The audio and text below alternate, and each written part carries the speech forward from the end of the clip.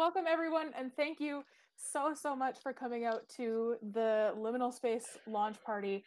This book has been the amalgamation of the efforts of over 40 U of A students. It has taken us almost a year and a half to complete, and we are so proud of it. And we're so happy that you guys came. So, to start off, I just want to do an opening acknowledgement. So we, the crew, would like to acknowledge that this anthology was created, curated, and distributed in Amiskasi, Waskagan, Treaty 6 territory, and Métis Region 4, the ancestral lands of the Cree, Tsuut'ina, Blackfoot, and Métis. We respectfully acknowledge that we are living and creating on land that's been unlawfully stolen from those who's been its custodians since time immemorial, and we would like to pay respect to these resilient Indigenous peoples whose knowledge, experiences, histories, cultures, traditions, and languages continue to enrich our communities in the face of ongoing settler colonialism. So the Creative Writing Club has functioned as a place for student writers to come together, socialize, and to share their passion with other students at the University of Alberta campus. And writing is really hard, especially as students. We are in a transitional period in our lives, and sharing something as personal as writing can be really scary. But when you have a community who is in the exact same boat as you, it becomes a little bit easier. And like the club, this anthology was not created in a vacuum. We all relied on each other for guidance and for support. So in that case, we would like to extend a few thank yous. Thank you to our editing team, Aisha Ahmed, Gillian Hebert, Grace Broadhead, Jonas Liu, Kaijun Ma, T.A. Campbell, Veronica Esty, and Vivian Poon. To the staff of the English and Film Studies Department, who graciously allowed me to take up their time talking about the anthology and the crew and to annoy them with my many emails and my many classroom talks. Thank you to Jason Lee Norman, Sean Ham, and Bolo Tai, whose wisdom has been invaluable for first-time anthology runners. To the English and Film Studies Department, Oasis, Rising Youth, Taking It Global, for granting us funds to help us create this vision and bring it to light. And to Marnoosh Zaidabadi, who is our amazingly, wonderfully talented graphic designer who helped make the book look as beautiful as it does. And our biggest thank you is to you, all of our readers, and everyone in the audience tonight, because you're who this was for, and we hope that you enjoy it as much as we do. With that, I want to get into what the crew is about and how this came to be. And so for that, I'm going to interview our president, EJ. Say hi, EJ. Hello. Hello. So you've been the president of the crew for 3 years now, right? Don't say it. Oh God. No. Yeah, I have. You say I've it been like in it's this a school bad for that thing. long. No, it's reminding me of how long I've been an undergrad. Time well spent, I think. I can say that, right? 100%. So in those 3 years, how have things changed? What was like the most significant change that you've noticed? Just to make it clear, I didn't start the club. There were two ladies from the science faculty. Their names were Megan and Anna. They were science students, but they couldn't do creative writing classes. So instead of going there, they started their own club to substitute that. And a lot of it was just gathering their friends to come together and write. For the earlier years of the club, the place was mostly just a come here, they play music, and you just write. By the time I came along, the club was still quite small, and we were writing and talking here and there. And over the years, as I've taken on like the exec role, the club has spread to doing guest lecture talks with local Edmonton writers, editors, and authors, such as the editors from OnSpec, which is like the local sci-fi mag here, to also having professors such as Ruth Dyke-Federer, as well as having Jason Purcell and Nisha Patel, who's the poet laureate of Edmonton, just having all these awesome people come by and just share their experiences. And now it's grown to actually being a place where students can get published, and that's a wonderful thing. Imagine just come to a club, learn, have a place where you can talk and practice your writing, but also maybe potentially get your piece of writing in an actual book. I think that's pretty cool. It's definitely been a place for growth and an opportunity for growth too. Like I know just having been there and everyone's very open to new ideas. I think I came to you and the other execs and said, hey, why don't we do a trope talk? Please give me an excuse to rant about the fan family trope for an hour. And you were like, yeah, go for it. And we continue to grow and it's wonderful to see. Like we have a podcast now. No, it's been wonderful just seeing how much we're growing and continue to grow. So then in the beginnings of the club or when you were there, like how was it that the anthology was first conceptualized? In my own words, in truth, a lot of the old execs kept mentioning that McEwen had a club that did that, and I won't lie. The first time I heard it, I'm like, that's a lie. Students publishing their own book? What? But it was true. There is a club over at McEwen called Bolo Tie, who was founded by Sean Hamm, as we mentioned earlier. They formed their writing club out of the basis of actually publishing, whereas our club was formed more as a gathering place for people who couldn't get into the creative writing program. I should also preface, at the time, the writing program was also closed off. You actually had to get a portfolio that was approved by a prof to get in. Now it's much more open, but still, that was just for context for why the club was made again. But yeah, the idea was always tossed around, but for a lot of the people in the club were mostly science students, and they were kind of daunted by the idea of actually publishing. But, over time, more and more people from different faculties and absolutely art faculty started coming in, and the desire kept growing. So last year, I sort of just said, all right, let's do this. We've been sort of tossing this idea around. I knew it would be pain. It gave me slight panic attacks when I was like, oh my God, we're actually going to do this. But we pushed through, we charged through, we talked to a lot of people about how this would kind of need to get done. And we sort of stumbled our way through, but hey, now we're here. I do remember like September last year being like, do you guys want to make a book? And all just being like, yeah, how do we do that? I don't know. And then we just kind of figured out how to do that, stumbling our way through, but we did it, and now we're all the wiser. Is it what you imagined it would be? Like, if you could go back in time and tell like EJ in his first year as exec, hey, you're gonna make a book and it's gonna look like this and it's gonna be full of all of these amazing people, like, what would your younger self say? He'd be blown away, like 100%. He'd be blown away. The fact that we were able to string this together and everything just fit. The poems, the short fiction, the flash fiction, like all the pieces, the nonfiction too, they all kind of glue together. And if you read them just as like one straight line, I was sort of just surprised. I was like, wow, there's kind of a pacing that I really enjoyed. And the fact that we got an absolutely wonderful graphic designer that was just able to like make great illustration. And then we found like an awesome printer and a lot of these other resources that helped us just get this out. Like, it's honestly way more than I thought we could do. Also, just the amount of people that submitted at the time, I was like blown away. Like, wow, that many people are interested in a student anthology here. Because we honestly didn't know. We were like, what if the execs are the only ones who submit? Like, what if no one else like cares? And I will say I did harass some of my classmates, like, to shake them down and be like, you need to submit, because I believed in y'all. So if I talked to you and you were a former classmate of mine and I just like did the equivalent of like grabbing your shoulders and being like, submit, it's because I believed in you, and here we are. I also have to, sorry for all my old classmates that kept having me I kept doing classroom talks in the same few of my classes. Sorry if I kept eating up the time in the beginning of class. I think I made a joke when I actually dropped the books off at Glass Bookshop and I met COVID safely with Matthew to give him the books. I said, like, that meme of the duck waddling forward, it's like me on my way to annoy Jason and Matthew in the English department at school. But I mean, it clearly it paid off. Yeah, the end product is like far more than I could have ever expected. We will get on to the main event of the show, which is some of the author readings. Some of the authors of the anthology are here in this chat tonight, and they have graciously offered to read their work that is featured in this book to you. So we are going to start with our first reader of the night, and it is Neha Vashist. So Neha is a third-year psychology student at the University of Alberta. Her poetry has been featured in anthologies for the National Poetry Institute of Canada, Polar Express Publishing, and the City of Edmonton Poetry Moves on Transit.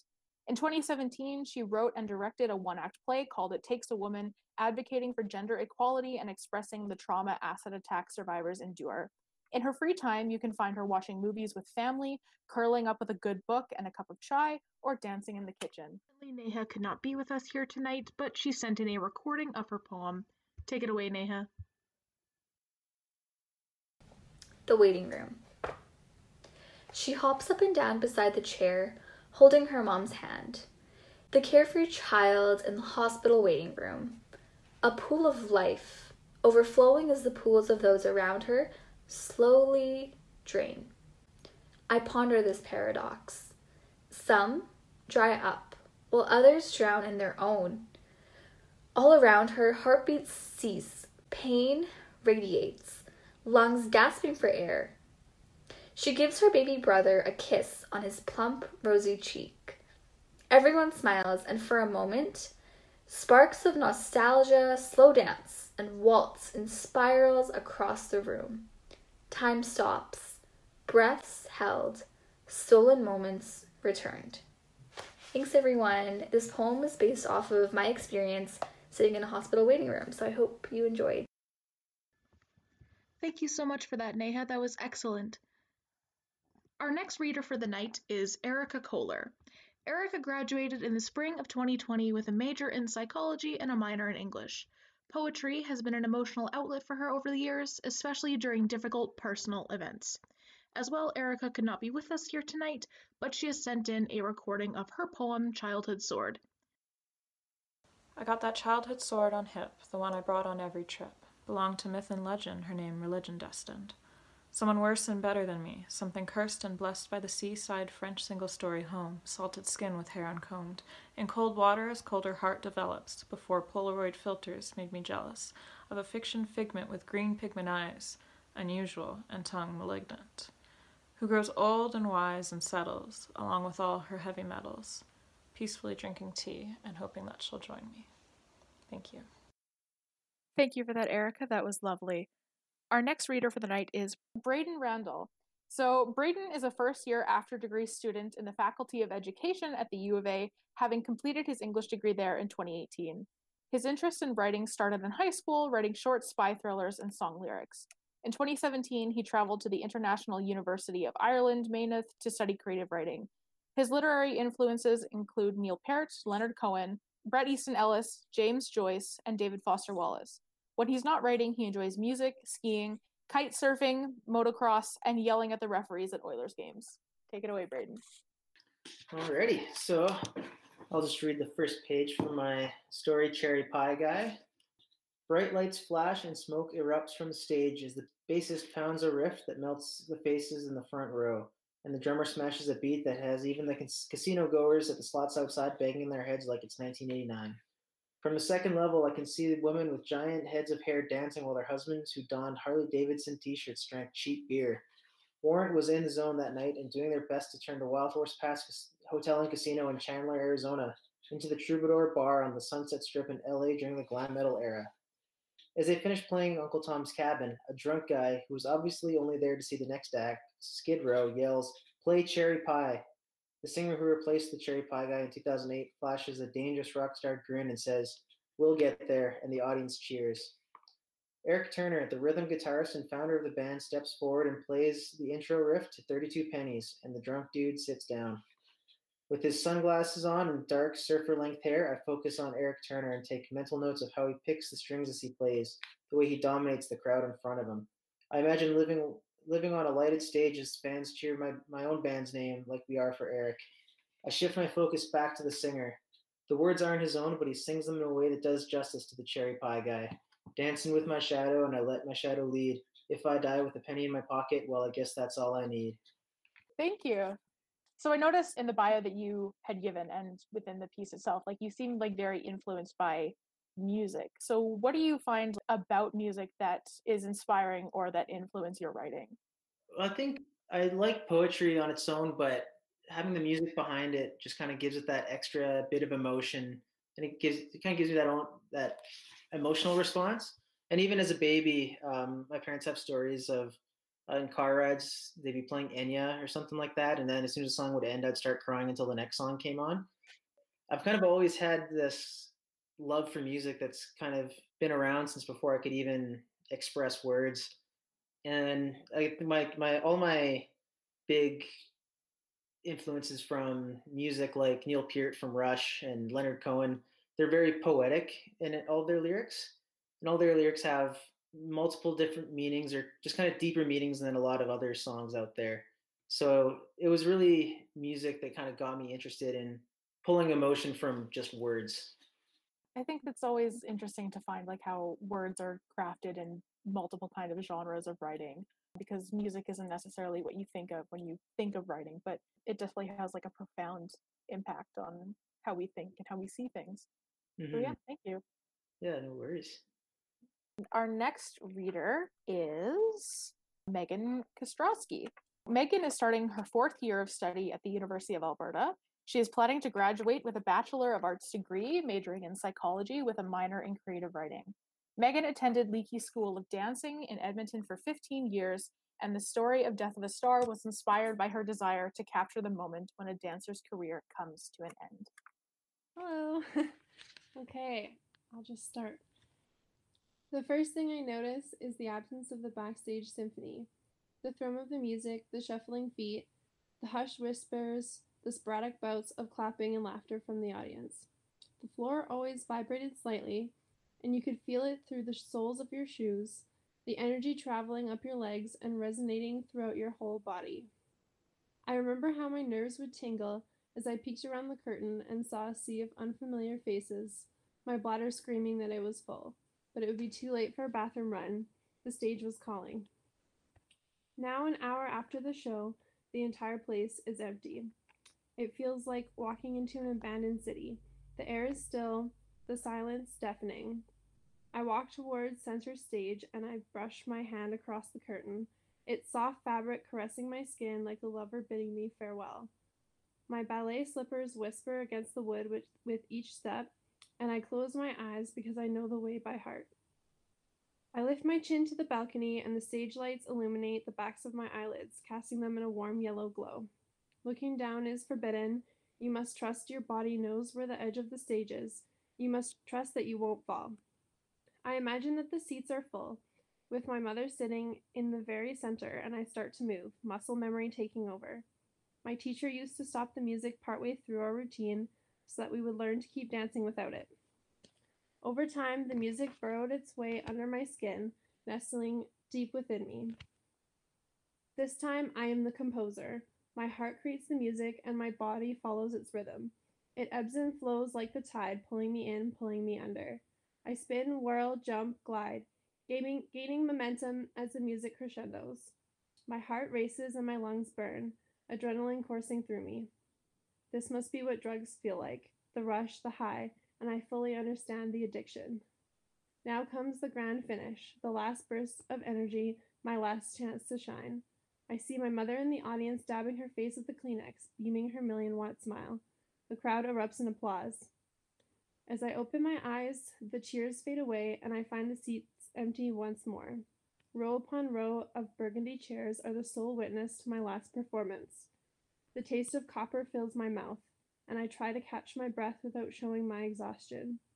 My vision is blurry and my face feels wet, so I brush a hand across my cheek to wipe the moisture away. I give my final curtsy like a debutante bowing for her queen, skin brushing the floor, back straight, head lowered, eyes fixed on a spot a few feet in front of me, just like they taught me. A solitary tear splatters on the wood. I squeeze my eyes shut, and the curtain closes. Well, thank you, Megan. That was wonderful. So you had written flash fiction, and so for you, what was the appeal of flash fiction like versus something longer? What were the challenges, but also some of the incentives to do a flash fiction piece? So I actually wrote this for a class assignment originally, and it had to be short. I think the max was 500 words. And so it was just you have to pick the type of story that can be told. It's almost more like a moment. If you think of the span of what that would have been for the person, it would have only been probably 5 minutes. And so it's just capturing a moment in time. That's the way that I looked at it.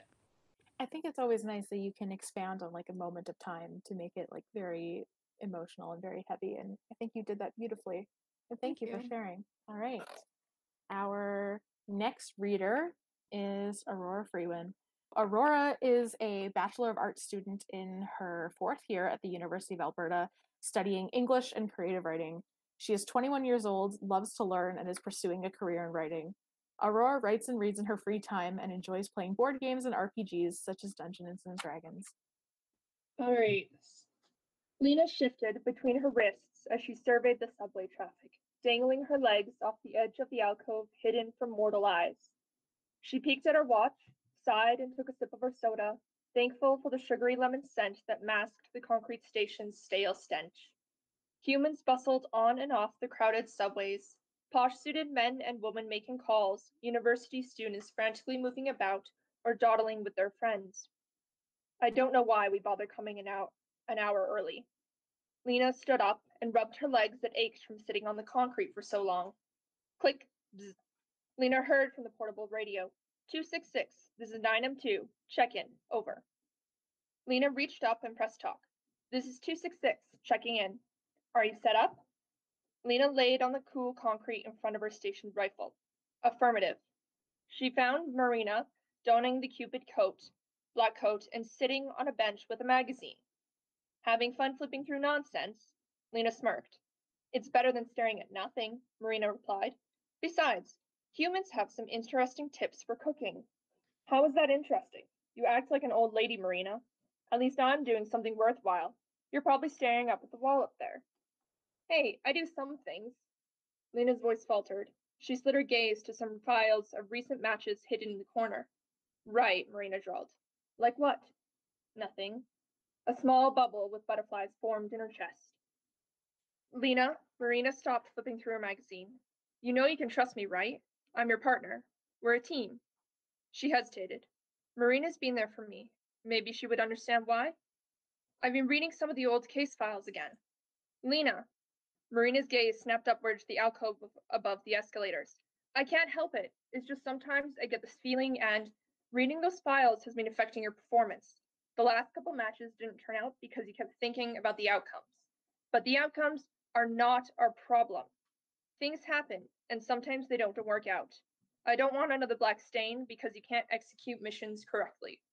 Lena paused and bowed her head as heat rose to her cheeks. Thank you so much for reading. Aurora, like you and I have been in a few classes together. Like we go way back. Yeah. Other than like my nagging, what was it that really like made you want to submit to this anthology and to share your work?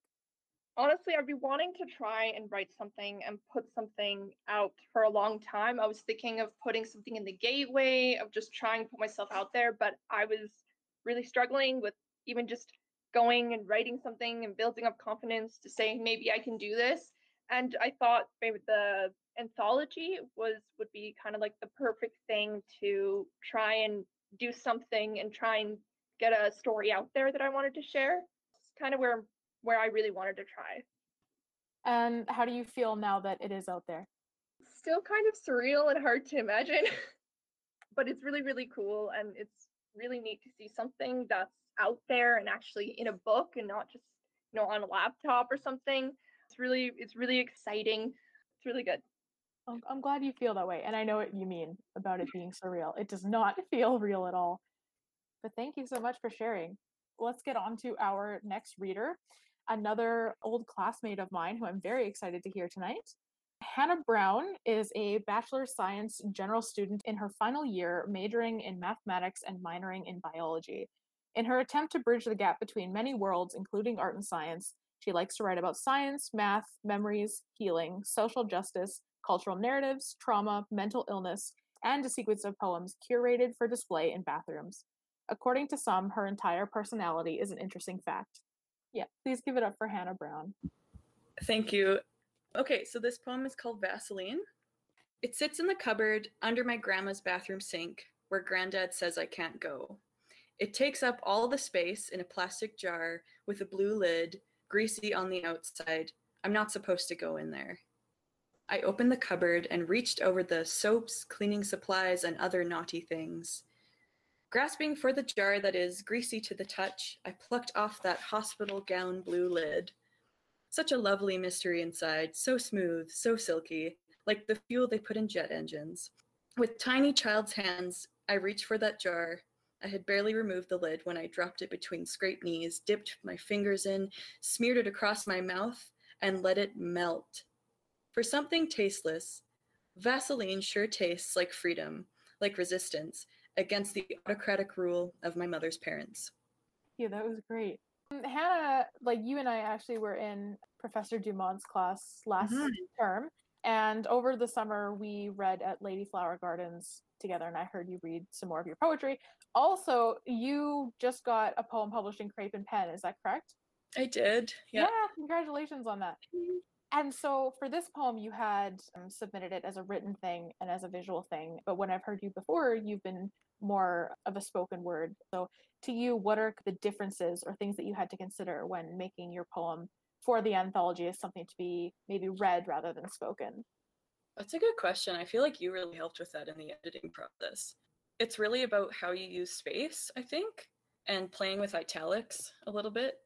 Um, Mostly just the use of space and commas. Like commas are kind of like a natural pause, being careful about where you break the lines to create a sense of rhythm.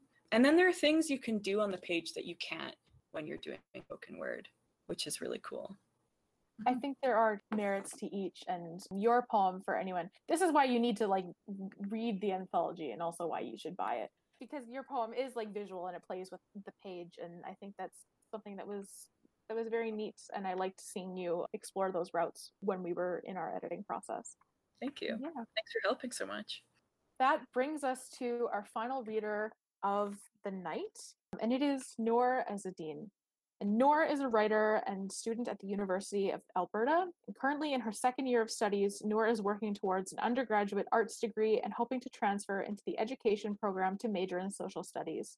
The child of Lebanese immigrants, her work focuses on the trials of a first-generation Canadian and confronts themes of identity and social issues.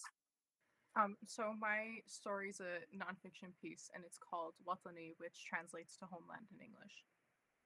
It was the Paris of the Middle East, the center of its own 21st century renaissance, they would say.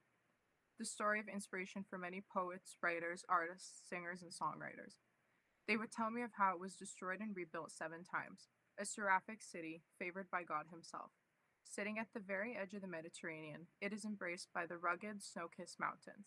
The city itself was a melting pot of its inhabitants, shoving differences aside to form a comradeship amongst them.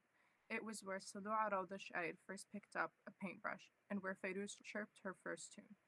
Where the massive protests entered their second month with no sign of giving up. The New York Times credited the October 17th proposed tax on WhatsApp phone calls as the turning point, fueled by decades of corruption and economic mismanagement. Where wishes came true with the fall of Prime Minister Saad al-Hariri on the 29th of the same month, with growing hopes of toppling the sectarian political system. Where Ala Abu Fakr, a 39-year-old protester, was shot in the head by an army officer, sparking widespread mourning for the revolution's very first martyr. I was admittedly guilty the first time I got there. The air was not that of my ancestors. It was muggy, as though it were trying to weigh me down. For my parents, it had been a weight off their chests. We had not yet gotten to our hometown, but they were content. This contentment, I would soon realize, may be a feeling I would never be fortunate enough to experience. While my lineage was rooted in the fertile soil of the Levant, I had grown up in the West. A child without a home is a lost child. The fact that I do not belong to a single land was a thought that could only leave me conflicted and distressed. I knew I did not feel completely accepted in Canada, and I would soon learn my own native land would make me feel the same. In Western Canada, I am an outsider. While carrying it on their weary backs, immigrants do not fit the standards of ever being suitable enough to live what is deemed the Canadian ideal. This meant that I, a Canadian-born child of immigrants, would never be granted this ideal. I, in turn, would be regarded as less. It was only a matter of time before I realized that Lebanon had a word for me too, Ajnabi. I was this before I was my own name, to everyone from shop owners to cousins. I carried the citizenship they all held. I understood their language, I knew their politics, I listened to their songs, yet somehow I remained a foreigner, too Ajnabi for their way of life. Thank you, Noor. I really enjoy your piece. I think that the anthology is definitely better for having it included. From our side, I was very excited that you accepted our offer to put you in there. And so I wanted to know what thoughts were running through your head when you submitted it and then when you were accepted. I was actually hesitant about submitting it initially. I remember I think I handed it in a little bit late. It was like 2 in the morning. And I think I was a little bit scared because my writing is generally fiction, but to write about something so personal is a little scary when you haven't done it before. But my mom eventually pushed me, and I ended up sending it in. I was really excited when it got accepted because this is like the first time I've ever published anything. I'm really glad to hear you say that, and I'm very glad that she did give you that push because I'm very happy that your piece is a part of it. So that's the reading period, but we're also going to move into an audience question period. So if there's anyone in the audience or anyone in the chat has a question for one of our execs or one of our authors, like feel free to put it in the chat and we'll try our best to answer it. I had a question for Brayden. When did your love for music start? I think, yeah, when I was a baby, like I kind of noticed it, but I think I remember vividly the first time hearing Rush when I was, I think 6 or 5 or 6. I put the CD into the CD player, and so I remember that. I think that was the point where like I found my dad's old Rush cassettes, and I'd like replace the Tarzan soundtrack, which is incredible, but all the Disney soundtracks from my little Toys R Us cassette player, and actually started listening to like actual music recorded just for music's sake. So it would have been around six, and then when I was 14 or 15 is when I started playing an instrument, and then that's when I started writing lyrics and trying to tap into some sort of musical creative energy around that time period. For John, there will be a second anthology. Again, all the support we get here will help fund that project because we do want to showcase more students. We want to have, we want to put more faces out there. As to when it will start, we're going to have to talk about that, just considering that there's a pandemic happening right now and that this past year was a year of learning and knowing what our general workflow would be. We kind of need to time it a bit better. We also just got finished making one. I think we want a little bit of time to just like relax because all of us have been going hard for about the past 3 months. We'll get back to you, but this is definitely a thing that we want to continue and hopefully make an annual thing. Stay tuned. And yeah, tell your friends because the more support we get for the anthology, the easier it will be to produce the next one. I had another question actually for Megan because I know from our previous class a lot of your stories were inspired by song. Was Death of a Star also inspired by song? Death of a Star was more inspired by not like because I never actually did what the person in the story did, but just like finishing. I remember the last time that I danced on stage and it was really sad. And so I guess it was inspired by that. Although I do come for like more usually longer stories from song lyrics. It'll spur something and I'll be inspired to write something and then like I go from there. But that was the first one that I wrote for the class. The one about the girl in the water. That one was inspired by a song by Radiohead. Yeah. Yeah, I remember. The lyrics was at the very top. It was cool. Yes, yeah. And I do that a lot, but usually I do that a lot with short fiction instead of flash fiction. I have a question for the execs. What has been your favorite part of making the anthology? Can I be real here? Just learning the business side of things about like, oh, this is how you get books in the stores. Yeah. That was actually really interesting. The writing and editing, I'm not saying I'm good. I've learned about it, but like, oh, they're like MOUs and stuff, and this is how you do book consignment deals with people. That was kind of cool. That was my favorite. A businessman before an artist. Let me see how it is. Oh wow. Okay. No, I'm being kidding. bullied. Yeah, Shelby, Jake. I think getting to boss people around, tell them you need to get this draft in, this time. But it was great actually getting to work with other people because I feel like a lot of exec duties before and it's just been sort of like all sort of relegated to just the immediacy of our group. So it kind of felt nice to sort of branch out and actually get to collaborate with other people. You know what I mean? Outside of the club with their own sort of creative flair. So it was really cool to get to see that. Probably the editing process and my work with the poets and writers adjunct. I think that was the funnest part for me. What about you, Jake? I don't know. I suppose the editing process. It was just fun to just go into people's works and just mangling it a little. I'm talking to you, Megan. It was a lot of fun and see what I can get away with. For the better. Yeah, I don't think mangle's the right word to use there, Jake. I kind of is. Like, you're taking something precious that's like, oh, here's my baby. And then we're like surgeons, like, okay, we'll fix it for you, honey. Just cut it up real nice. Oh my gosh.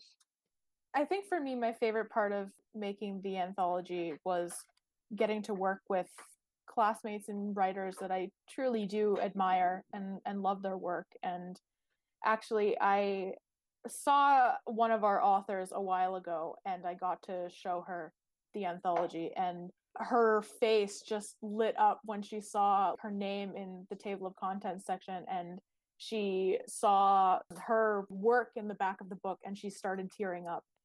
Tearing like out of happiness, not because she's like, it's ugly, no, because she was happy. And she just kind of looked up and said like, oh my god, in a couple weeks I'm going to be a published author for the very first time. That to me is what it's about, getting to share really amazing student work with the world. John asks, what have you learned from the groups funding this project? They might give us money next year and we should ask them again.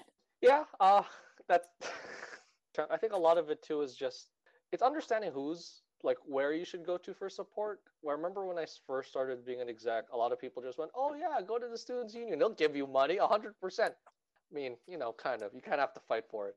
But a lot of it is sort of just combing through and seeing, who's interested in writers or who's interested in like representing a lot of people that have a hard time getting out there and getting their voices heard. It's learning your networks. Megan asks, after you decided to make an anthology, what was the first step you took to figure out how to do it? And I mean, EJ would know more about this because you did more of like the legwork in the beginning. But the first step, I think, was finding editors. Like we put out a call for editors because we're like, listen, we need people to like help us edit the stuff that we get. So that was the first step. And then after we got our editors on board, we went into asking for submissions.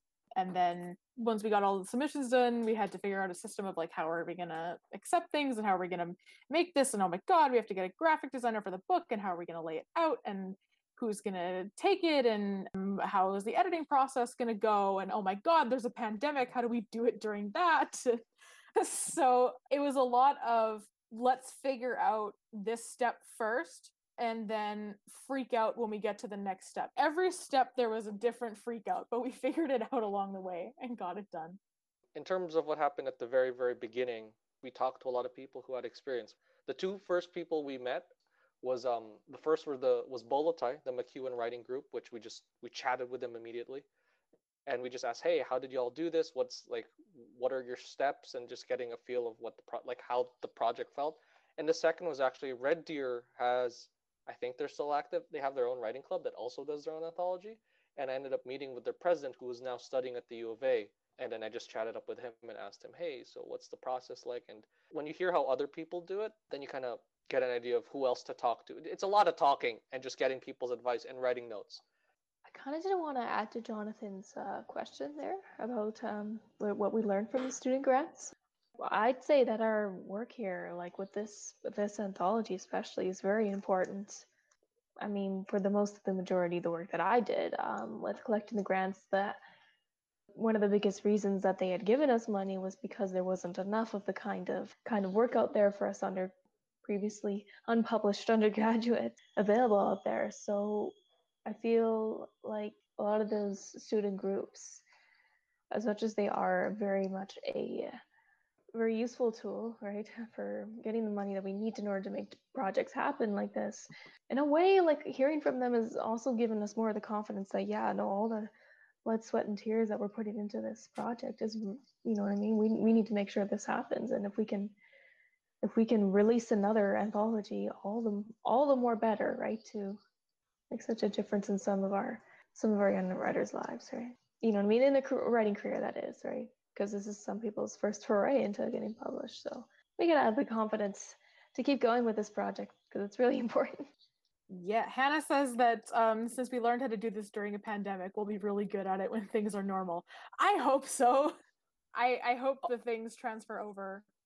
I think it will, because a lot of our original advertising was planned to be in person. Going around the classes, putting up posters and doing the TVs all across campus and stuff. So yeah, 100%, I think it will be. I had a question for our editors, or some of y'all who are still here, because I kind of want to hear your voices. What was an interesting takeaway y'all had? What was your one important takeaway that you got from this project? I'm kind of curious.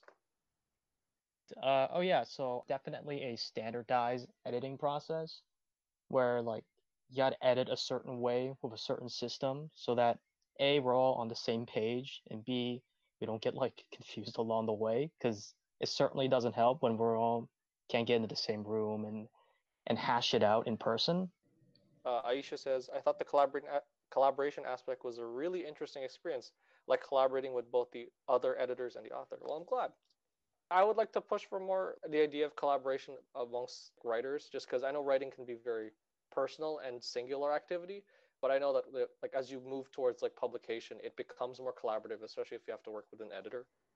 I'd like to promote that idea more amongst authors that are interested in like getting published. If I may offer my 2 cents, then just like the value of how much communication is just so important between like author and writer, because there were some times where the editors, they would have opinions and they made changes when you couldn't meet in person, so you had to try and get in contact with them, and sometimes they were unavailable, and it made editing and writing a little bit more difficult, just because of just how valuable and how important communication is in the editing process is like 100% taken for granted, because like once you don't have a clear line of communication between the two parties, the whole process becomes a lot harder.